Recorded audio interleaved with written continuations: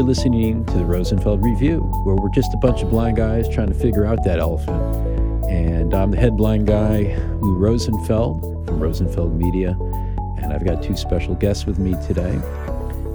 They are Carl Fast and Stephen Anderson, and they have been writing a book for a very long time. I'm not going to tell you how long it's been, but we are measuring it in, I think we're in half decades now. Is that right? Is that a unit of time? Can we go with that? It's been a while, but I know it's going to be worth it. The book is called Figure It Out, Getting from Information to Understanding.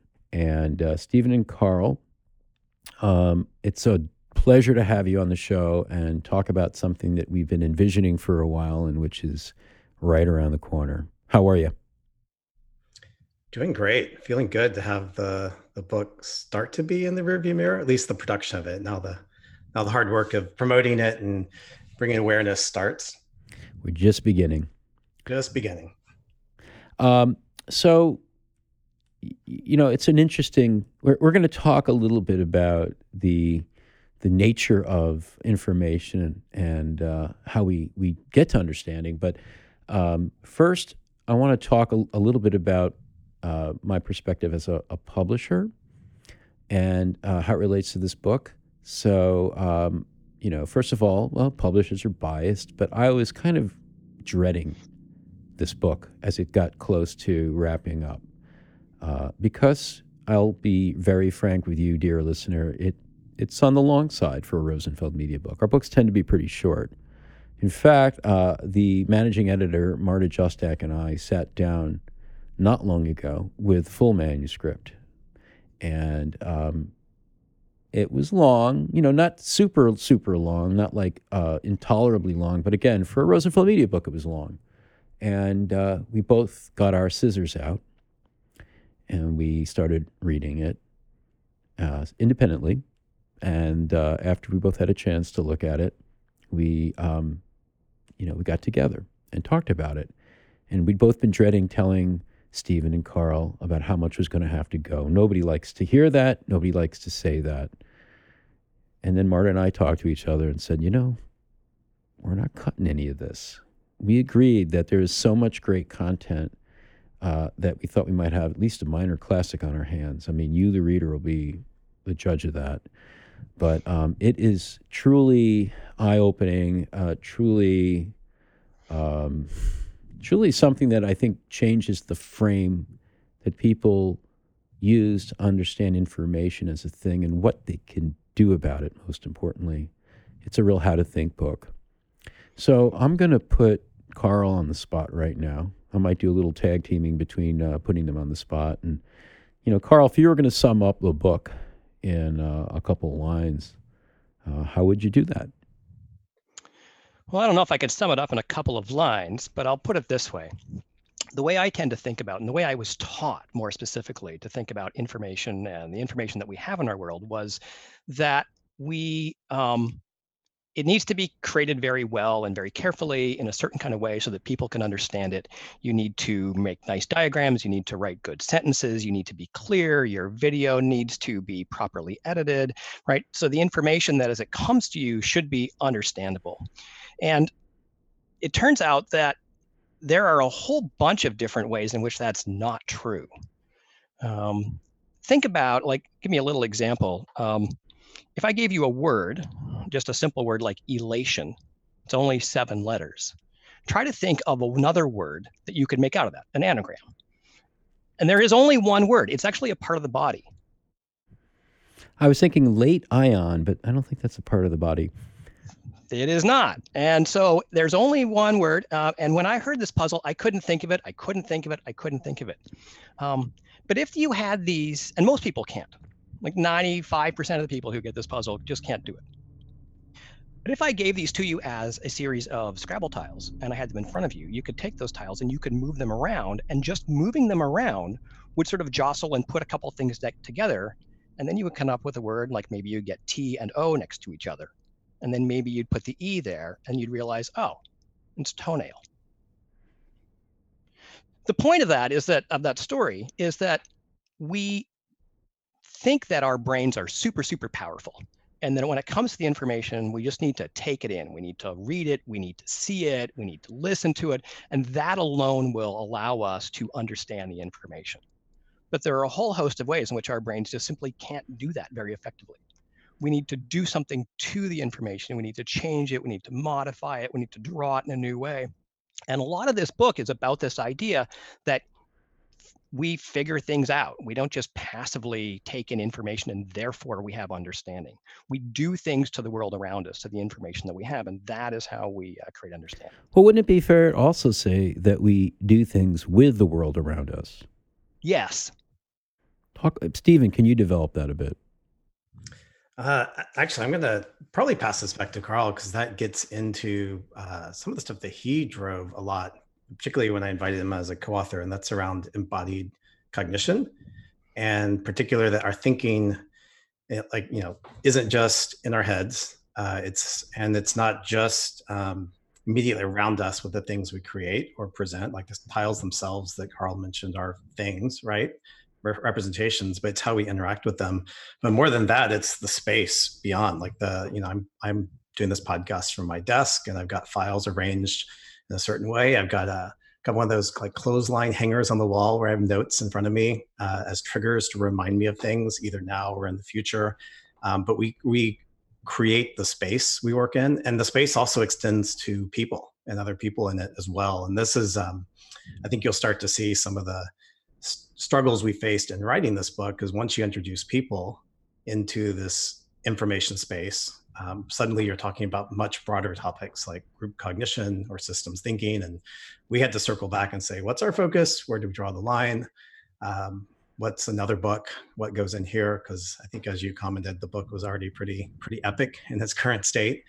But I don't know, Carl, what would you add to that as far as the embodied cognition bit goes? Well, I think anyone who works with information and who is responsible, I think a lot of listeners to the podcast here, their work involves creating information products and services. They're maybe an information architect, they're an interaction designer, they do content strategy. They think about producing information. And if you do that kind of work, you have probably read a lot of books which take a certain view of how the mind works. And that view, right, which is rife through, human-computer interaction academically, but also all of the practitioner disciplines, comes from mainstream cognitive science. And that stuff is foundation work that was laid down through the 60s and 70s and early 80s. And the basic idea of that is that the brain is super, super powerful. And that if we want to understand the mind, we need to only really focus on the brain. Don Norman many years ago wrote Emotional Design. And in that book, he argued that, in the early days of cognitive science, we took things like emotion and we set that off to the side. And we generally do that too in this book. But what they also set aside was the role of the body. The body just didn't really have much of a function. And you can see this in some of the cognitive models, pretty much all the cognitive models from that time. They have like eyes, which are viewed as ocular motor processors, just as a way to take in information, visual information, and then process it and send it to the brain. The brain does all this magical computation, but that's it.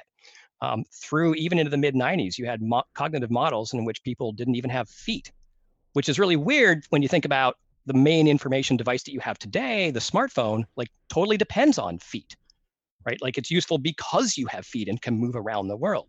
And so what we've seen in cognitive science over the last 20 or 30 years, and is now becoming wider, is this idea of what is known broadly as embodiment.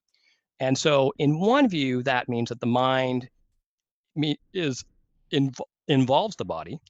But more broadly, it also involves all of the tools and the technologies, the space around you, how you interact with that, how you manage that, how you work with all of these things. It creates a much richer and more complex kind of picture. And that puts you in a very different view when it comes to the information you have in your world. And it totally changes and upends our traditional things. I feel that for people who do design work in some capacity,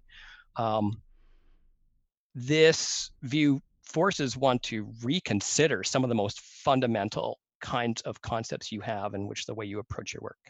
Can you talk a little bit about an example of that? Well, the example that I come back to all the time, and this was something that when I was in graduate school many years ago, I read a paper that totally changed the way that I look at the world. And this example is in the book, and it was an example of how people play Tetris. And so Tetris is pretty straightforward as a game, right? It's a very popular game. Everybody knows it. You have the blocks that fall down, and there's only 4 things you can do in the game. You can take the block and you can move it left, or you can move it right, or you can rotate it only clockwise in 90-degree increments, or you can drop the pieces down into position.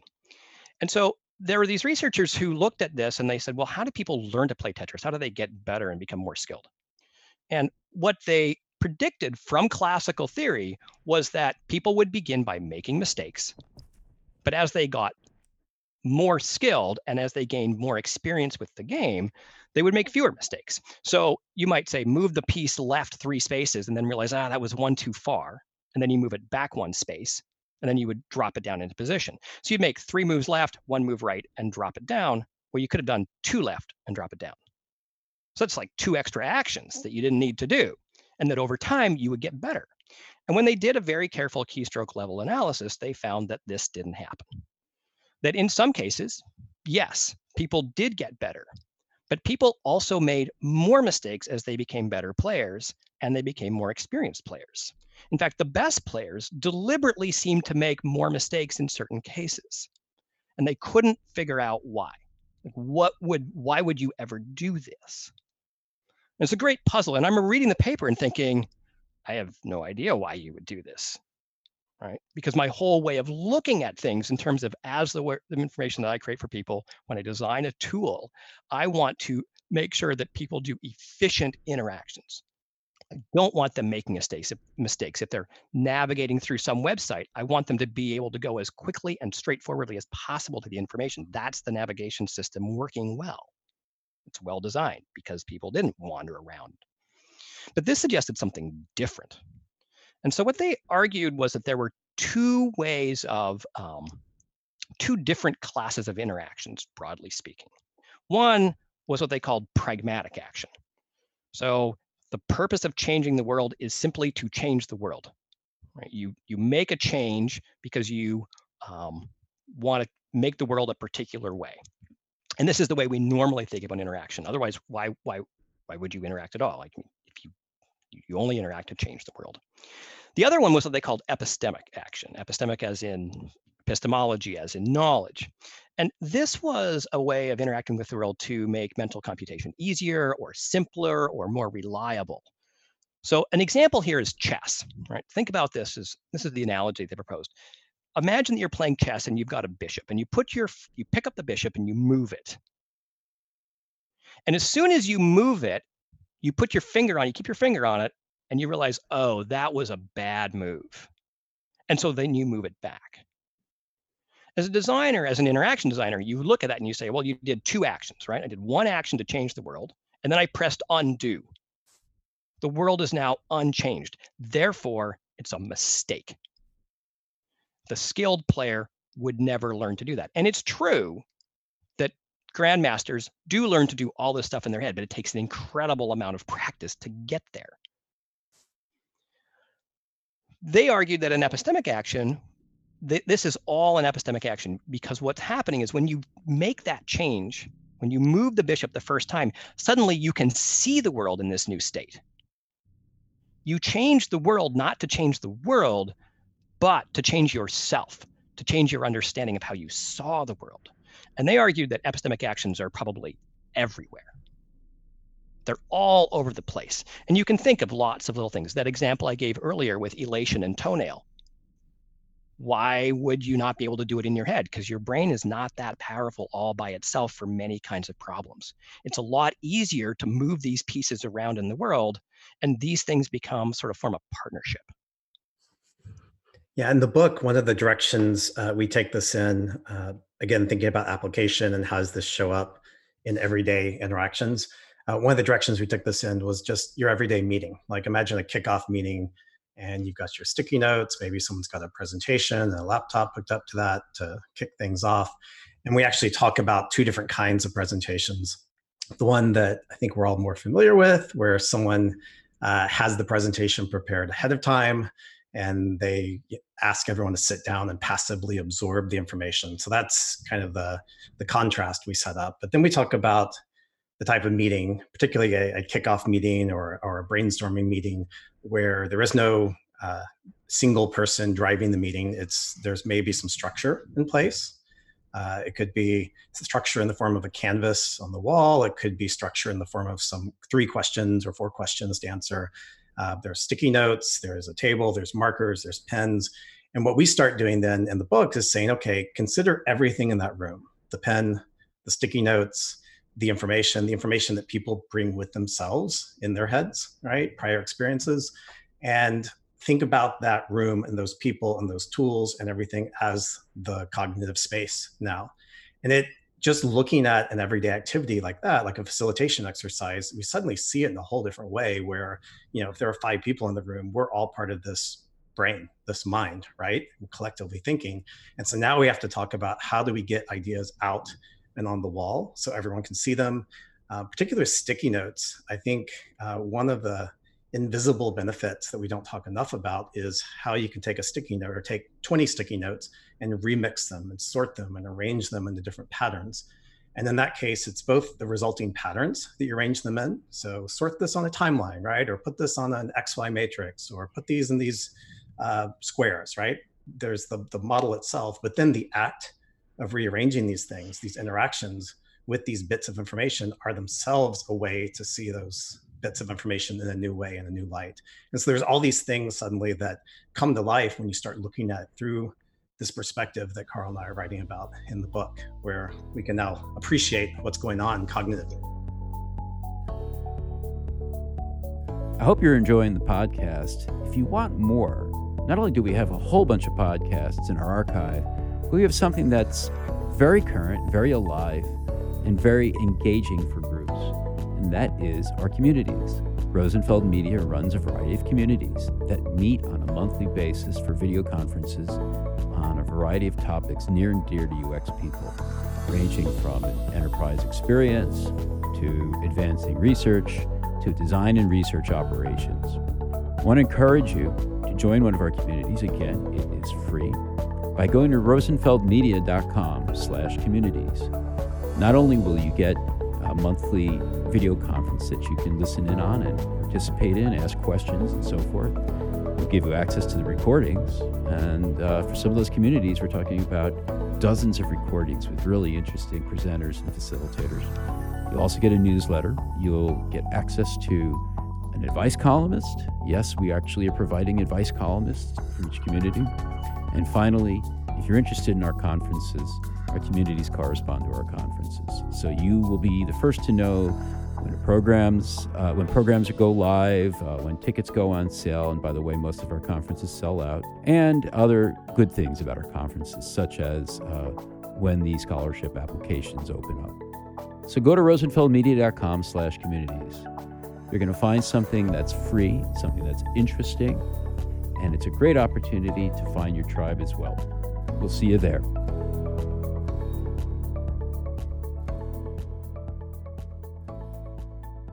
So, it's interesting. As you guys talk through this, I mean, I can see the clear benefits for people working with information and people certainly in the broad design space.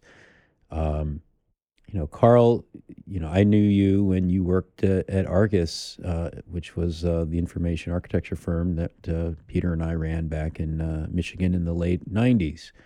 And you're director of IA for Normative now. Stephen, a lot of people know you from your first book, Seductive Interaction Design. So you have IA and you have interaction design represented in the writing. I'm wondering, in the writers, I should say, I'm wondering how, do you feel like those areas provided you with any kind of fundamentals that help move your thinking further? Or do you feel like a lot of this book is a reaction to those areas maybe falling short? I think I stumped them. I'm pausing to think about that. Maybe yes and. It's hard to say because, definitely there's a critique, particularly as we get nearer to the end. We level a critique at how we do things, whether it's just common behaviors, like in an office. Also, the tools we use, there's a critique of some of the tools that we have been given that we just accept. So definitely there's a reaction. So yes to that part. But I think, you know, our perspective builds on the knowledge that we have. So yeah, I mean, yes to both. Yeah, when I think about my work at Argus doing information architecture, the way I looked at it was kind of the way you talked about it in the information architecture for the web book, as a librarian perspective, where there is a sort of responsibility to create order out of the chaos and to do this for other people. That there is a curatorial role, there's a structural role, right? Very much in the vein of a physical architect, creating structure that can shape behavior, that can create experiences for other people. And I took that very seriously, and I think that that is still a hugely important role. But in doing so, I think that we always need to go back and look at some of the basic kinds of assumptions under which work happens, under which we view the world. And those assumptions were completely upended in the information world when the internet exploded onto the scene. Networks, right, completely transformed the way that we accessed. You remember the days of Dialog and LexisNexis and how AltaVista and then later Google and everything else completely transformed those kinds of businesses and the way that we had access to information. And over the last 10 years, it's become increasingly clear, I think, to many people that the way that we interact with the information that we have through our digital tools, especially, is still, even with the most advanced tools we have, very, very limited compared to what could be possible. There are still many cases when a Post-it note or a wall of them is vastly better than anything you can buy, no matter how much money you have. Yeah, I would. And so I think that there's a lot of these technologies are going to continue to change. They can continue to get more embedded in every nook and cranny of our life, right? Literally embedded computation throughout the world, new kinds of sensors, but also new and richer ways of interaction. I think this is one of the major things for me that I've seen is that information could be dramatically different and more interactive in ways which begin to approach and then surpass what we can do with physical objects right now, which creates a whole new opportunity for how we use the physical world around us, including our bodies and artifacts and space and everything else. And so this book, in many ways, I think one of our big ideas is giving people a perspective, a conceptual toolkit, a vocabulary that will work to some extent with the world of today, for sure, but will also continue to be useful for them as new technologies come on scene, no matter what they are. Yeah, I think if we go back to, we're talking half decades now, right? The origins of the book, and when I pitched it, I think I said, I want to do a book that's sort of about visualizations, data visualizations, but it's not about that. It's about why they work in the first place. And there was still a lot I didn't know or would discover. This was before I asked Carl to join me and bring a whole nother dimension to that. But I wanted to talk about these things we create. And at the time, I think I've created a lot of really interesting visual representations in user interfaces, web apps. I've done the same thing with concept models. But as I started getting into it and what makes these work, I realized what's the same thing that makes them work when they're on the wall in the form of a business model canvas or a SWOT matrix or some of these other patterns. And started digging deeper and realizing, hey, there's ways that we as humans use space around us to hold meaning. We talk about things being in front of us or behind us or putting them up on high or down low. We can talk about things being on one side of a line or another, or that line being a fuzzy boundary. There's all these ideas. And so I started looking for these universals, mostly around spatial representation, around our use of things like visual encodings. When do we choose a certain color versus when do we choose line thickness? All of these types of things. But that was kind of the center of the book. And then it was backing out and realizing, okay, with these interactive visualizations like UIs, there's also interaction in the form of interface controls, but it's not just the slider or clicking the heart to like something. There's something more fundamental going on here. If I heart something, it's the same as, putting a bookmark or annotating or highlighting, and it's a very similar pattern. And that's where I think Carl and I started chatting about this, and he started bringing his Scrabble examples and chess examples and bringing a depth to the interaction patterns, and not as interaction controls or in terms of computer devices and user interfaces, but timeless patterns. So things we did thousands of years ago and things we'll do thousands of years from now. What are those? And if we can talk about those, then we have a more fundamental way to approach everything we do related to information. Well, I love those examples that are non-digital. They really kind of bring it home. Things like chess. One of the really compelling examples in the book is the first one that hits very home for you, Stephen. And I wonder if that example involving your son kind of pulls together a number of the things that you guys have been talking about today. It does pull together a number of those. That's the diabetes chart. So my son, when he was 4, was diagnosed with type 1 diabetes. And I'll skip past a lot of the details, but it's essentially a whole new way of life for the child and the parents that you have to adjust to. And there was a medical form that the hospital gave us as part of their 3-day retraining program. And I'm not kidding, they took 30 minutes to walk through the form, a 1-page form, just to make sure we understood the information on the form. Pretty important. You get it wrong, that's dangerous.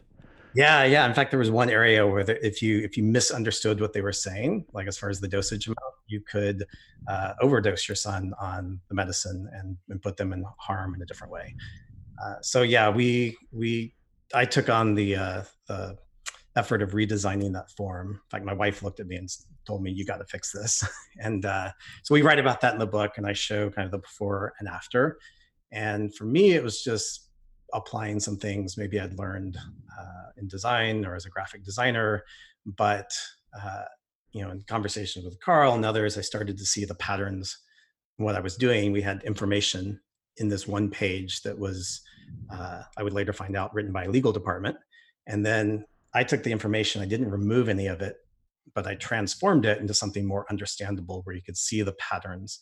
And so both the final resulting artifact was a great example of a visual representation of information, but also the process to get there was a great example of these interaction patterns that we talk about, moving things around and looking for patterns in the data, patterns in the information.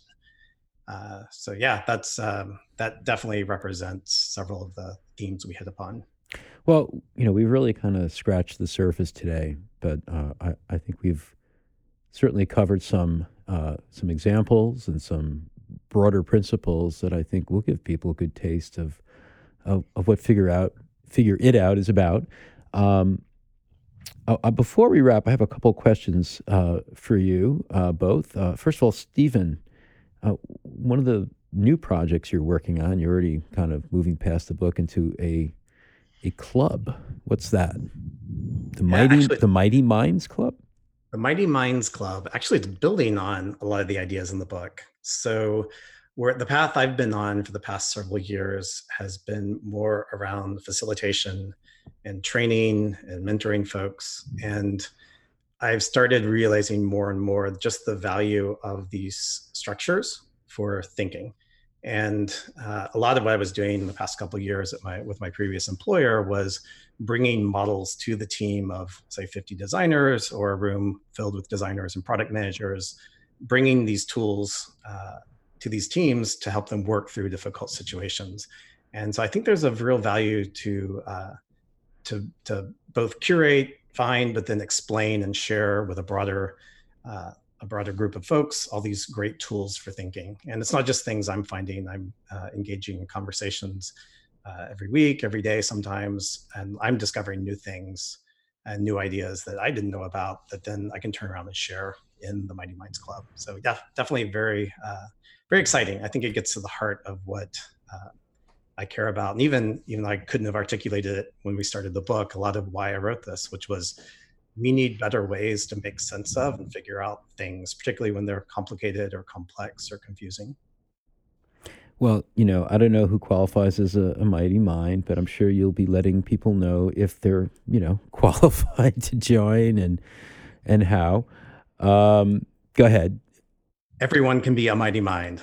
Oh, okay. I really didn't want to be rejected totally. But I did set myself up. Also, just like to ask you guys, I always like to ask our guests, who or what do you think our listeners should know about? Carl, you want to go first? Well, I've always got lots. People often tell me I'm like a walking reader's Well, advisory we'll limit it service. to one or two, let's say. Well, limit it to one or two. So I'm going to recommend two books to people. The first one is called Smarter Than You Think by Clive Thompson. And I mention it largely because it is very much in the vein of what this book is about. It takes a broader view, but the subtitle is How Technology is Changing Our Minds for the Better. And the argument that he has is that there's a large discourse in our society that says, like, hey, technology is making us dumber. It's dumbing us down. And that there's all kinds of problems, and we should just avoid all these different types of things. And he's a good example of that, particularly, is The Shallows by Nicholas Carr, which was shortlisted for the Pulitzer, or maybe it even won it. Thompson's book is a reaction in many ways to that. And if you're looking for a good general interest book around that is somewhat related to the book that we're talking about as well, then the book that we just have written, then I would recommend that. The other one is a book by Tim Harford, and it's called Messy, The Power of Disorder to Transform Our Lives.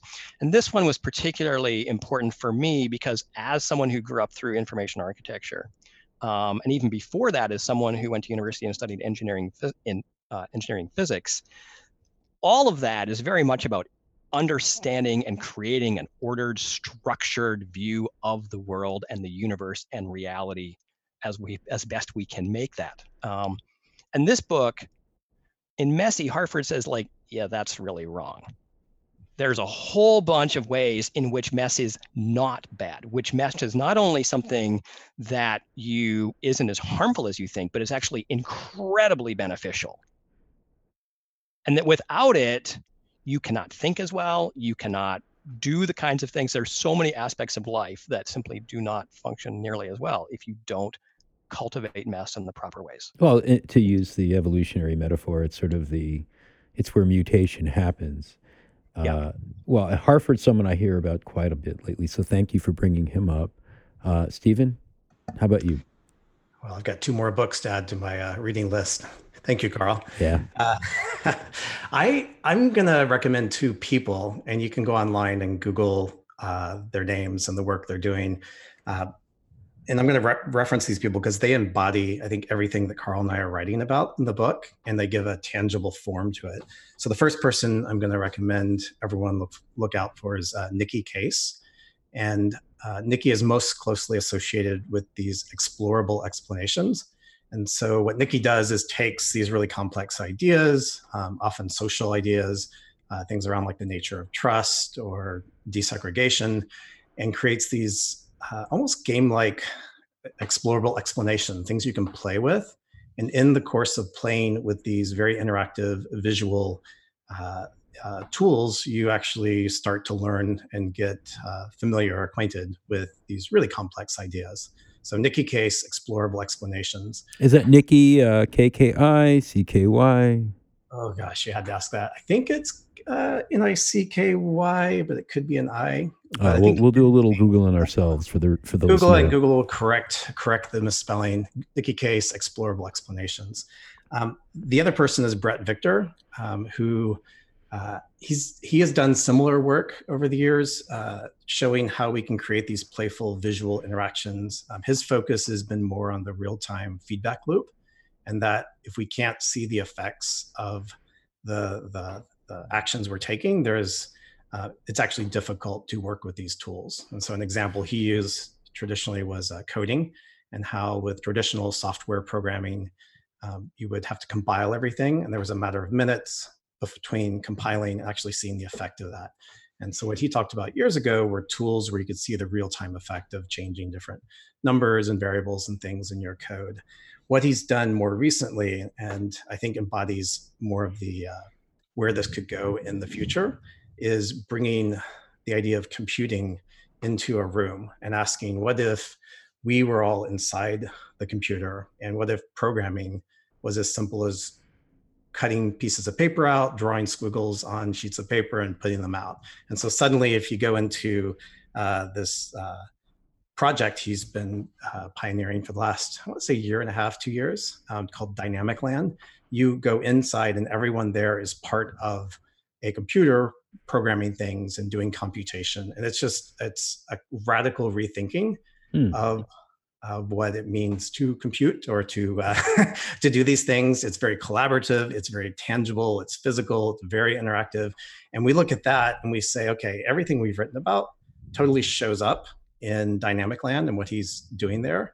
It's just a completely different form than maybe some of the other examples that we commonly cite.